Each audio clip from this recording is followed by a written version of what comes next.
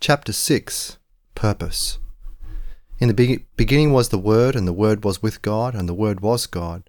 This one was in the beginning with God. All things were made through him, and without him there was not one thing made that has been made. In him was life, and the life was the light of men. The light shines in the darkness, and the darkness did not overcome it. John 1, verses 1-5. Giving thanks unto the Father, which hath made us meet to be partakers of the inheritance of the saints in light, who hath delivered us from the power of darkness, and hath translated us into the kingdom of his dear Son, in whom we have redemption through his blood, even the forgiveness of sins, who is the image of the invisible God, the firstborn of every creature.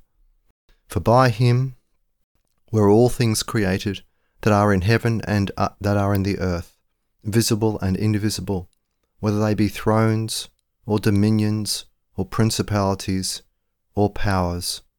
All things were created by him and for him, and he is before all things, and by him all things consist. Colossians 1, verses 12-17. Analysis. It is clear from these passages that the second person of the Trinity created the cosmos. He was later incarnated bodily as Jesus Christ. We cannot separate the creation from the Trinity, but we can and must assert that there was specialization in the creation process. As you will see in this chapter and those that follow, I begin section 1 of analysis with a theocentric law. Why? Because I begin judicially with the creation. Christ's creation of the cosmos established his legal ownership of it. Psalm 24, verses 1-2. He is the center of the universe covenantally. But even before the creation there was purpose. The creation was governed by a supreme purpose. This purpose was redemptive. Paul wrote, God chose us in him before the beginning of the world, that we may be holy and blameless in his sight in love. God chose us beforehand for adoption as sons through Jesus Christ, according to the good pleasure of his will. Ephesians 1, verses 4-5. Furthermore, in Christ we were appointed as heirs. We were decided on beforehand according to the plan of him who works out everything according to the purpose of his will. Ephesians 1, verse 11. So, at the heart of economic theory is God's purpose for the creation. Only after I have discussed the theocentric law do I go on to representative law and stewardship law. 1. Covenantal foundations. This chapter is an extension of the first law under judicial, theocentric laws. God owns everything. In chapter 2 I wrote, I devote chapter 1 of the covenantal structure of Christian economics to this topic, the judicial sovereignty of God.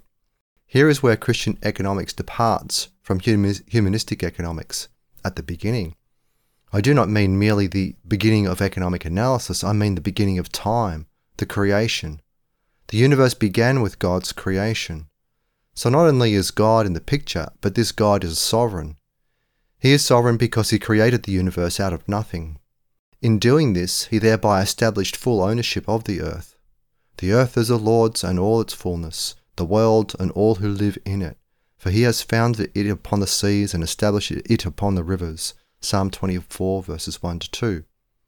Therefore, Christian economics announces, God owns everything. This chapter is also an extension of the first law under judicial representative laws. Owners are trustees. In chapter 2 I wrote, this is delegated ownership. This is not original ownership. It is judicially based on God's original ownership. Here is the supreme implication. The form of ownership is in no way autonomous. This is why Christian economics rejects any suggestion that there is autonomy in economic relationships. All wealth, including knowledge, is delegated by God to men. This chapter is also an extension of the first law under stewardship laws. Purpose precedes planning. In chapter 2 I wrote, man is made in the image of God. Thus, when a man thinks purposefully, he represents God. He is thinking in terms of the first point of the covenant, which is the sovereignty of God. The sovereignty of God is demonstrated in God's creation of the universe out of nothing. This is why purposeful human action reflects God's creativity. This is how we know that God is creative. He has purposes before he has plans of action. 2. Purpose preceded creation. There was purpose before time began. God's redemption of his people. Redemption from what? From sin. But sin came after day one. This means that redemption must shape our understanding of the dominion covenant. The New Testament affirms that Jesus is the Redeemer. It also reveals that Jesus, as the incarnation of the second person of the Trinity, was also the Creator. John affirmed this. He was in the world, and the world was made through him, and the world did not know him. He came to his own, and his own did not receive him. But to many as received him, who believed in his name, he gave the right to become the children of God. John 1 verses 11 to 12. Paul said the same thing. God chose us beforehand for adoption as sons through Jesus Christ, according to the good pleasure of his will. Our adoption results in the praise of his glorious grace that he has freely given us in the one he loves. Ephesians 1 verses 5 to 6. There was an original purpose for the creation, God's redemption of specific covenant breakers. They are adopted out of the disinherited covenant family of Adam. This is an aspect of inheritance, point 5 of the pre-fall economic covenant. Christ's creation of the universe out of nothing had to do with dominion, Genesis 1 verses 26 to 28. But the dominion covenant looked forward to God's program of redemption, a payment by Jesus Christ to God on behalf of specific individuals. Both creation and redemption have their origin in the person of Jesus Christ. It is a serious theological mistake to separate creation from redemption. God also had a plan. He had a decree. But these were not sequential chronologically. There was not yet time. But conceptually, purpose preceded planning. The model for purposeful human action is God's purpose in creating the universe. The universe is theocentric. Christians should begin with the creation in their understanding of cosmology. The world works in a covenantal way because God is sovereign. The supreme mark of his sovereignty is the creation of the universe out of nothing. Man had nothing to do with this. How should this insight affect Christian behaviour? The supreme purpose for Christians is this: but seek first his kingdom and his righteousness, and all these things will be given to you. Matthew 6 verse 33. Men are to seek God's kingdom in their lives. Ask, and it will be given to you. Seek, and you will find. Knock, and it will be opened to you. For everyone who asks receives, everyone who seeks finds, and to the person who knocks it will be opened. Matthew 7 verses 7 to 8. This is a required procedure. Before someone can develop a plan of action, he needs purpose. There is no escape from the fundamental principle. Purpose precedes planning. This is true in every area of life, not just economics. God's purpose and his plan are conceptually distinct categories. They were pre-creation. They existed out of time, outside of time. There is no meaning to chronological sequence when applied to the world before the creation. For man, purpose and planning are sequential. Purpose precedes planning. This led us to the distinguishing feature of Christianity, separating it from all other religions, the doctrine of the Trinity. Here is where Christian economics departs from Jewish economics, which does not exist as a separate discipline, and Islamic economics, which does. God said, "Let us make man in our image, after our likeness. Let them have dominion over the fish of the sea, over the birds of the sky, over the livestock, over all the earth, and over every creeping thing that creeps on the earth." Genesis 1 verse 26. The words are clear. Our image. With the advent of Jesus Christ, the second person of the Trinity, God the Son, Christianity was able to extend the implications of the Old Testament. This extension includes insights into the nature of the sovereignty of God. This planning operation was a joint process. There was cooperation and discussion. The same was true of God's decision to destroy men's cooperation in building the Tower of Babel. Come, let us go down and confuse their language there so that they may not understand each other. Genesis 11 verse 7. This indicates that there was a reconciliation of plans before man's creation and before Babel's destruction took place. This concept of plan reconciliation is extremely important in developing an explicitly Christian economic theory. God is both one and many. He is three persons in one being, Father, Son, and Holy Spirit. This means that there is an underlying cosmic foundation for all issues that reflect both the unity and plurality of man. Man is made in God's image. Mankind therefore reflects both the unity and plurality of the Godhead. Part A. Purpose and Redemption. I begin with God's original purpose for the creation. God is the model. God had a purpose for the creation before he began to create. I begin with God, not with man. We can learn a great deal from Genesis 1 regarding the implementation of God's plan for the ages, but even before there was a plan for the ages, there was purpose. When I say before, I mean conceptually. Obviously, there was no chronology prior to the creation. Our concept of time is governed by chronological sequence. Chronological sequence began with the creation week, not before. But from the point of view of making sense of our own lives as creatures made in God's image, we have to use language and concepts suitable for creatures and not for the Creator. 1. Redemption. The purpose of the creation was originally redemptive. I have already explained this. When we say redemption, we mean bought back from sin. It would be a mistake to explain Satan's temptation and man's fall in terms of the cleverness of Satan in overcoming God's plan for the ages. Perhaps Satan indulges in such a fantasy, but the biblical texts do not support it.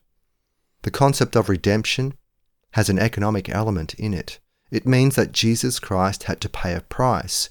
He had to pay it to somebody else, God the Father. This raises the idea of representation. That is inherent in the Christian concept of redemption. Jesus Christ is the Redeemer, but as I have shown, he is also the Creator. There was a hierarchical representative element in the creation. Once we understand this, we can see that man is not autonomous.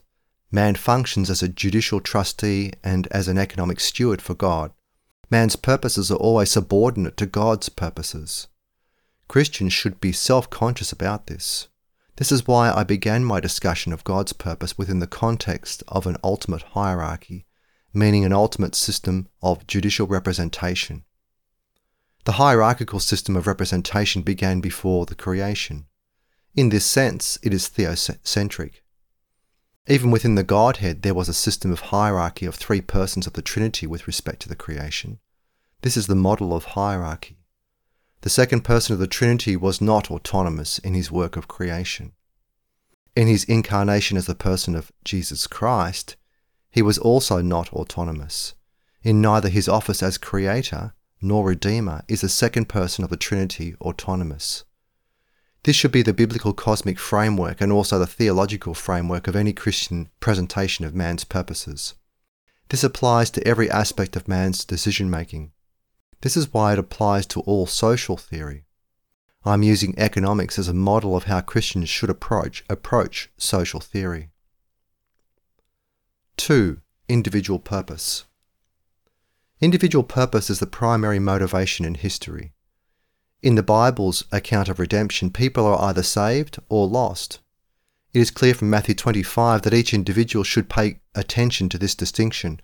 This is the great biblical chapter on the saved and the lost, the sheep and the goats, verses 31 to 42.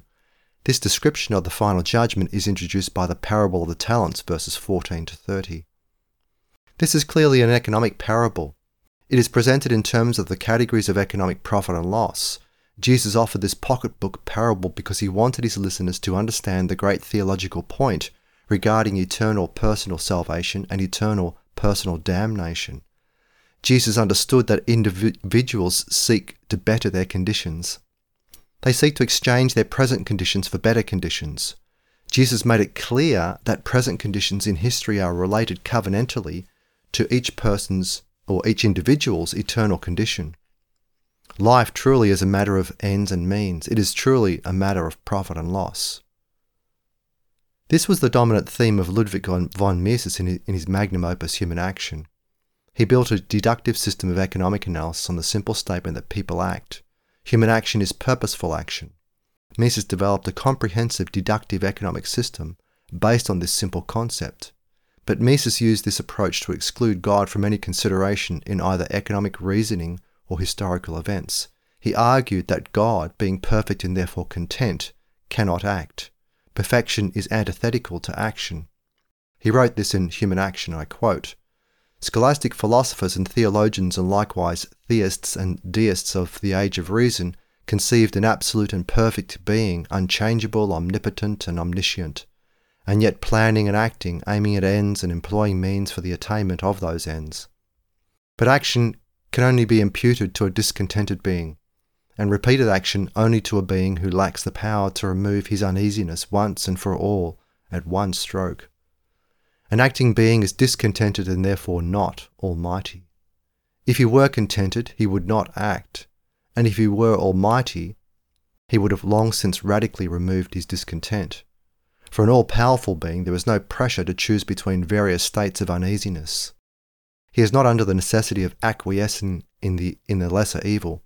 Omnipotence would mean the power to achieve everything and to enjoy full satisfaction without being restrained by any limitations. But this is incompatible with the very concept of action.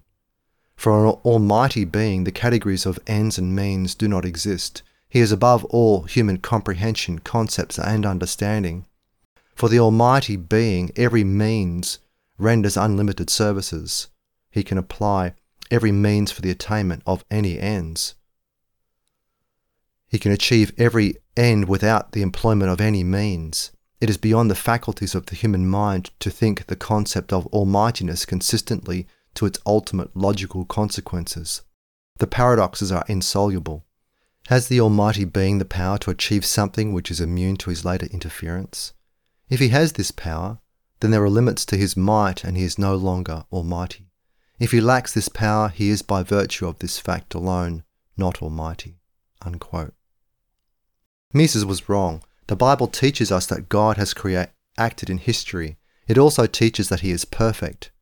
Christian economics must therefore reject Mises' rationalistic humanism. It must insist that there is purpose in the universe because God created it purposefully and sustains it providentially.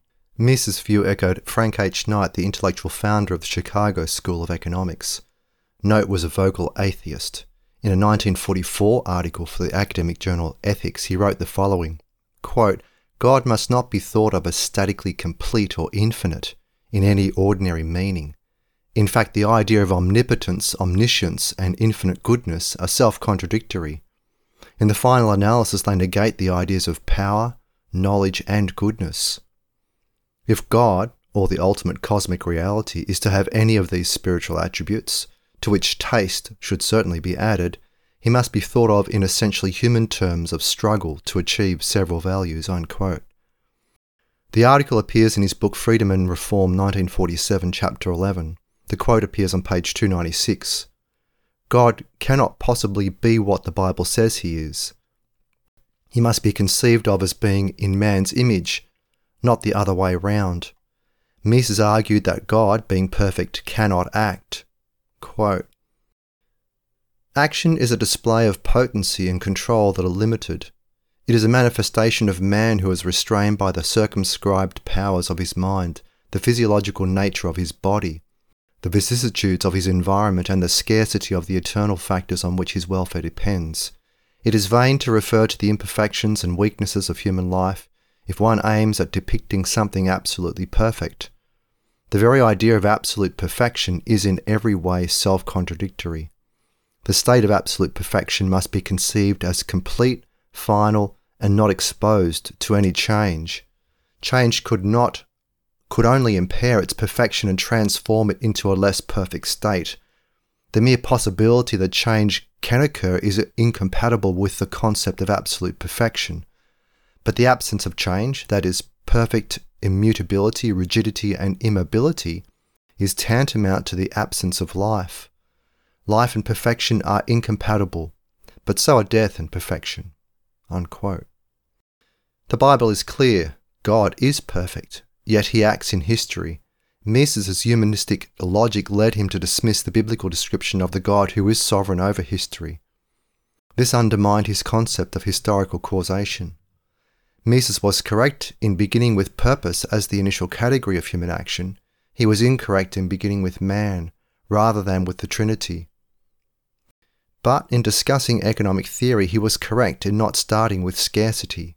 He started with individual decision makers. My analysis does the same, but mine always places individual decision making within a framework of covenantal responsibility. Man is responsible upward to God, outward to those not under his legal jurisdiction, customers, downward to those under his legal or economic authority, and inward to himself, conscience. The decision maker is never autonomous. He always operates within this system of personal responsibility, which is hierarchical. The analytical starting point of Christian economics should begin with this question: whose purposes are authoritative? The correct biblical answer: God's purposes. Therefore, men are to subordinate their purposes to God's purposes for them. God's purposes provide the standards of purpose, both individual and corporate. These standards are ethical, but they are also eschatological, the last things. They are therefore historical, getting from now until then. This is progressive sanctification, both individual and corporate. Men must progressively conform their thoughts, words, and deeds to God's ethical requirements as revealed in the Bible. We live in a fallen age. The term uneasiness would not be appropriate to the pre-fall world of Adam. Adam was not driven by uneasiness until his wife tempted him to eat the forbidden fruit. The dominion impulse was originally not based on anything lacking in man's responsibility. Man was created perfect. The world was created perfect. But neither man nor the world was fully mature. Man never becomes fully mature in the sense that God is mature. God is infinite. Man is not. But man's finitude is not a defect in man's condition. Paul wrote about contentment.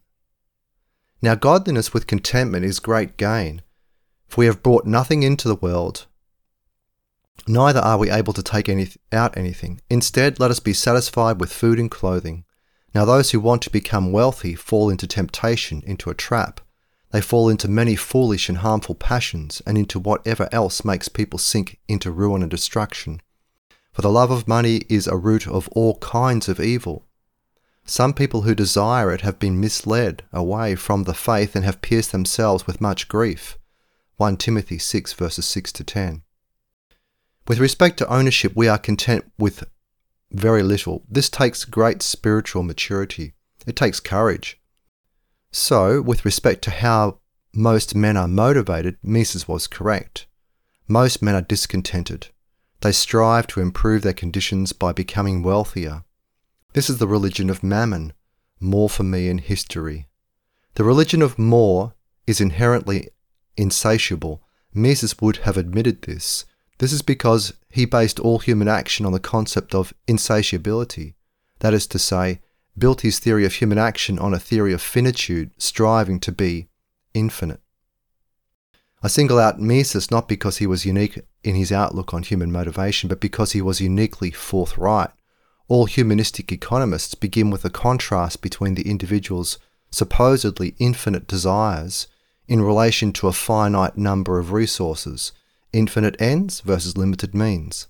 They see ends and means in terms of the categories of infinite versus finite. They are implicitly comparing man with God. This is the Adamic mistake, the original Adam and also Adam Smith. This is the desire to become God. This is manifested in economic theory in the concept of equilibrium, a conceptual model that rests on the idea of man's action in a world without uncertainty. In other words, it is a world in which man is omniscient. This model is ultimately self-contradictory. It is therefore irrational. I have explained why in chapter 54 of the Teacher's Edition. Covenant-breaking man does act from a sense of discontent. he is always pursuing more. He never has enough. This is the religion of mammon. It is insatiable. This is not to be the economic model for Christian economics. The fact that we are finite should not bother any Christian. The fact that the dominion covenant is eternal also should not bother any Christian. It was eternal for Adam and Eve. There will always be an unbridgeable discrepancy between man's knowledge, power, and wealth when compared with God's. This did not bother Adam until he recognized the meaning of the boundary around the forbidden tree. This boundary announced that he was not God. He did not understand good and evil in the way that God did. This bothered him. It was not supposed to bother him. It still bothers covenant-breaking man. It should not bother covenant-keeping man. Therefore, when we come to the question of purpose, the purpose is always theocentric. Covenant-keeping man's purpose is to build the kingdom of God. This kingdom is corporate. Part B. Individual purposes and corporate benefits. Jesus made this clear. But seek first his kingdom and his righteousness, and all these things will be given to you. Matthew 6 verse 33. He also made this clear.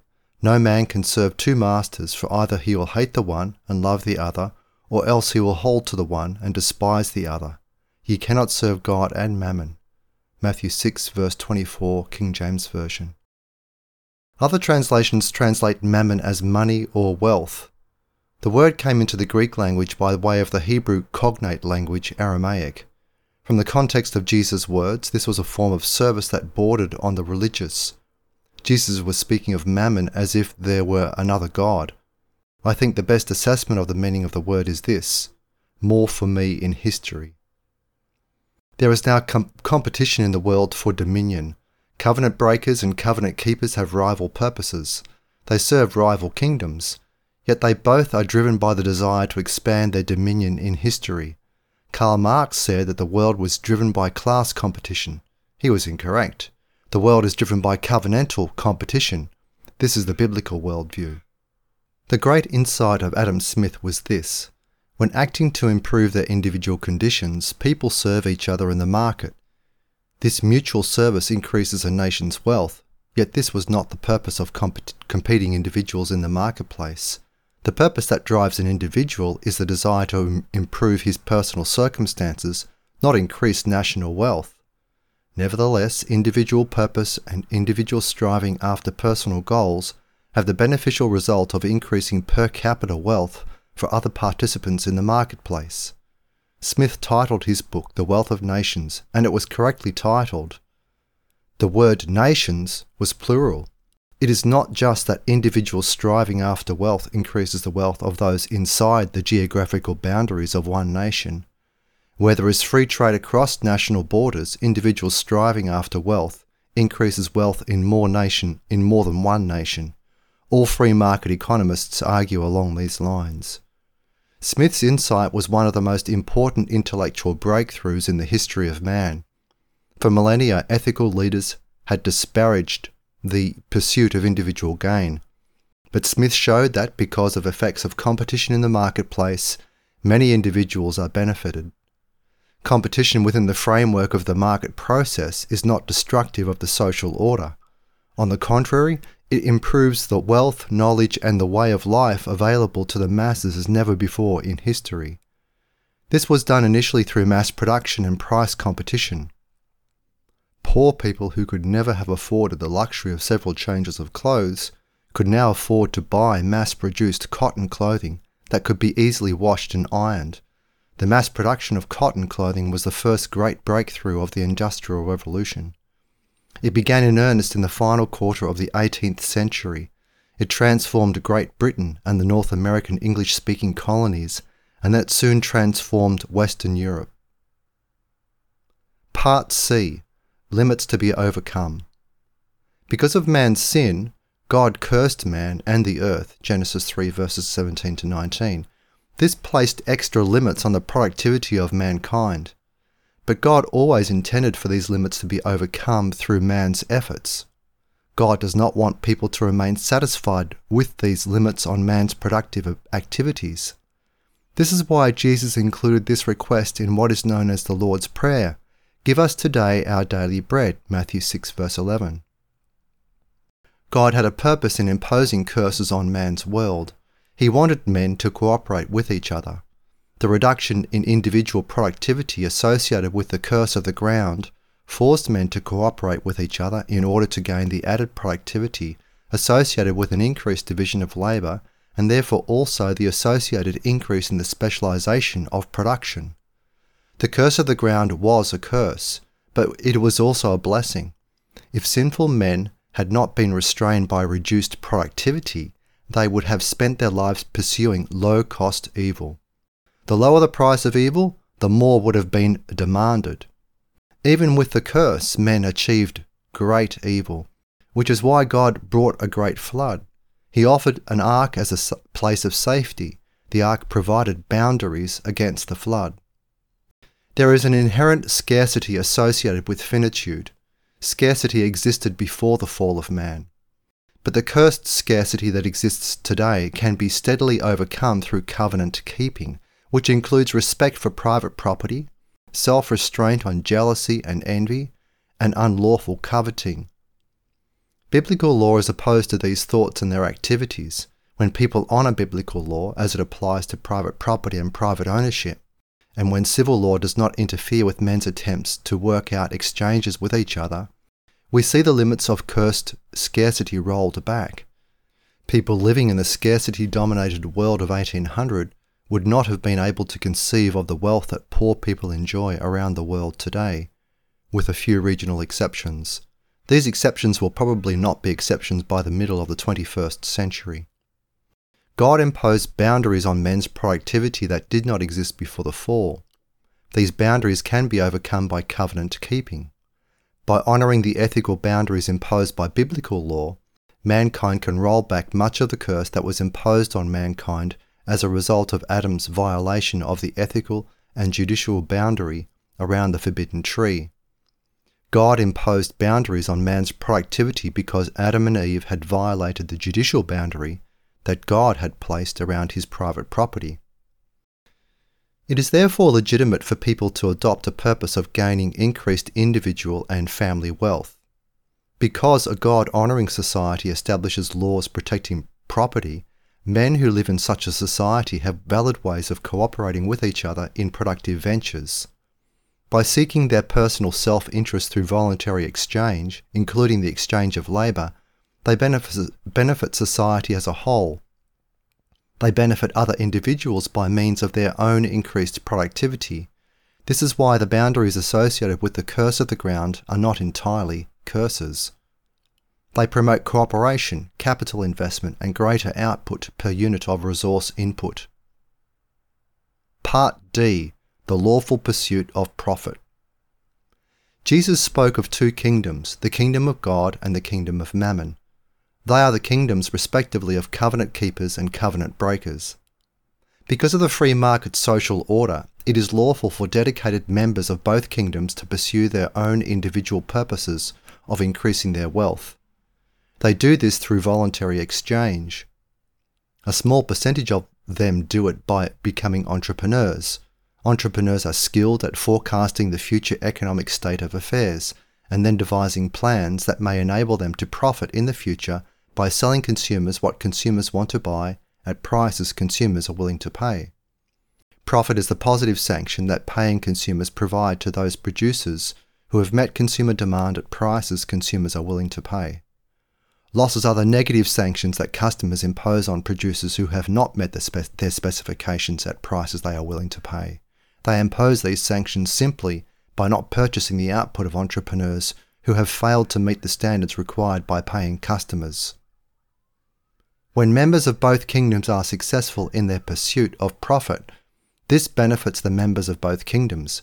I do not mean that the productive enterprises of members of one kingdom benefit only members of their own kingdom. On the contrary, the increased productivity of members of one kingdom benefits members of the other kingdom. This is the great benefit of voluntary exchange. Adam Smith understood this in 1776. This was why he was an advocate of international free trade. He understood that citizens on each side of a national border benefit from the productivity of citizens on the other side of the border. Citizens on both sides of the border have an increased range of choice. There are more goods and services available because of the productivity of people on either side of the border. Part E. Purpose beyond the grave.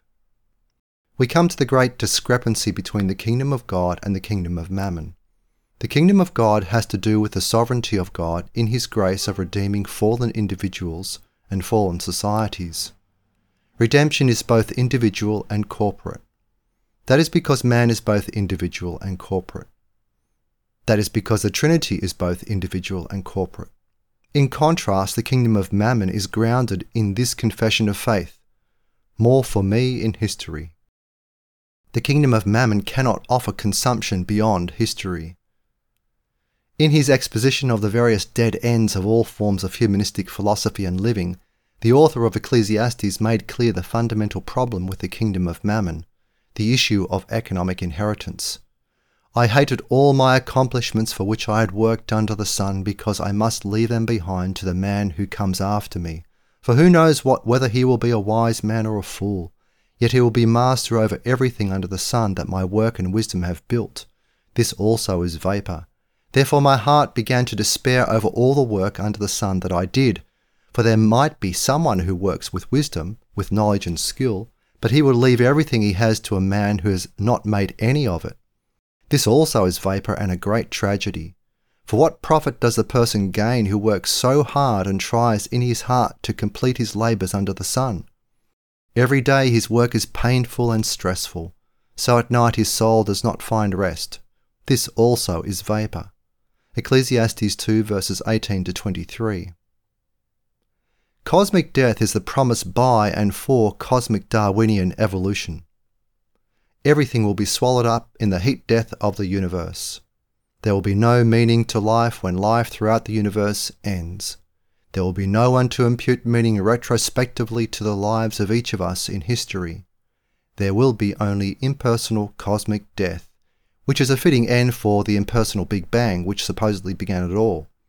Darwinian cosmology has this tombstone: from purposelessness to purposelessness. It has a confession of faith: purposelessness giveth, and purposelessness taketh away. I discuss this in greater detail in Appendix B. Purpose is inescapably eschatological. It has to do with personal eschatology, where each individual will spend eternity. It also has to do with corporate eschatology, the kingdom of God versus the kingdom of mammon. Individuals are motivated by the issues of eschatology. This is why Matthew 25 is such an important chapter in the Bible. The willingness of individuals to sacrifice in the present for the sake of the future is an eschatological issue. It is this issue: what is the motivational cutting off point chronologically for personal self-sacrifice?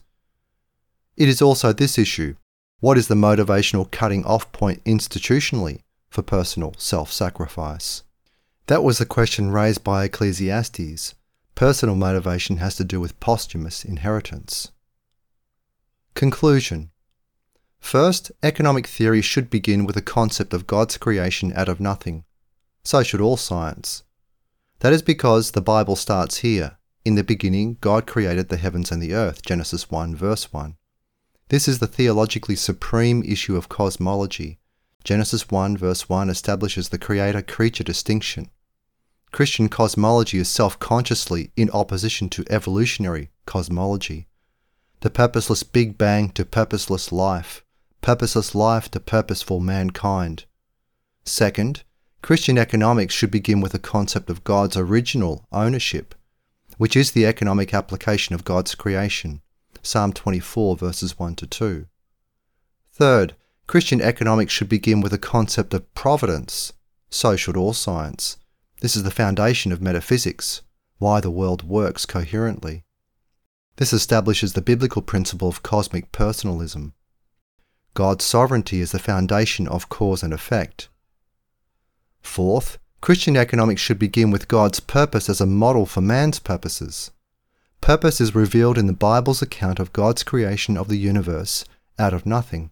It is reflected by the creation. Paul was clear about this. For the wrath of God is revealed from heaven against all ungodliness and unrighteousness of people who through unrighteousness hold back, suppress, the truth. This is because that which is known about God is visible to them, for God has enlightened them. For his invisible qualities, namely his eternal power and divine nature, have been clearly seen ever since the creation of the world, in the things that have been made. So they are without excuse. This is because, although they knew God, they knew about God, they did not glorify him as God, nor did they give him thanks. Instead, they became foolish in their thoughts, and their senseless hearts were darkened. They claimed to be wise, but they became foolish. They exchanged the glory of the imperishable God for the likenesses of an image of perishable man, of birds, of four-footed beasts, and of creeping things. Therefore God gave them over to the lusts of their hearts for uncleanness, for their bodies to be dishonoured among themselves. It is they who exchanged the truth of God for a lie, and who worshipped and served the creation instead of the Creator, who is praised forever. Amen. Romans 1 verses 18 to 25. Purpose is the starting point for Christian economic analysis, how and why people act economically. Economics is the study of a specific form of human action.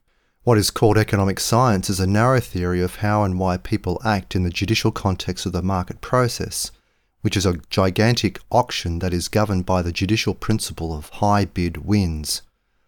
Austrian school economics is by far the most forthright in basing its economic analysis on human purpose. This is why it is the closest school of humanistic economics to Christian economics. Rival schools of economics share its humanistic presuppositions about God, man, law, sanctions, and time, but they do not share its purpose-based methodology, at least not to the same degree. To this extent, they are less faithful to economic causation. But all schools of academic economic thought rely on a theory of causation that silently invokes impersonal cosmic evolution, impersonal human evolution, and atheism. To this extent, they are all wrong. They begin with a false presupposition about creation. Therefore, they cannot logically end with an accurate assessment of the way the world works. Cornelius Van Til used an analogy of a series of buzzsaws that are set at incorrect angles. None of them can cut straight, but the Austrian school's buzzsaw is closer to the biblical angle than the other schools of opinion on the issue of the centrality of purpose in economic analysis.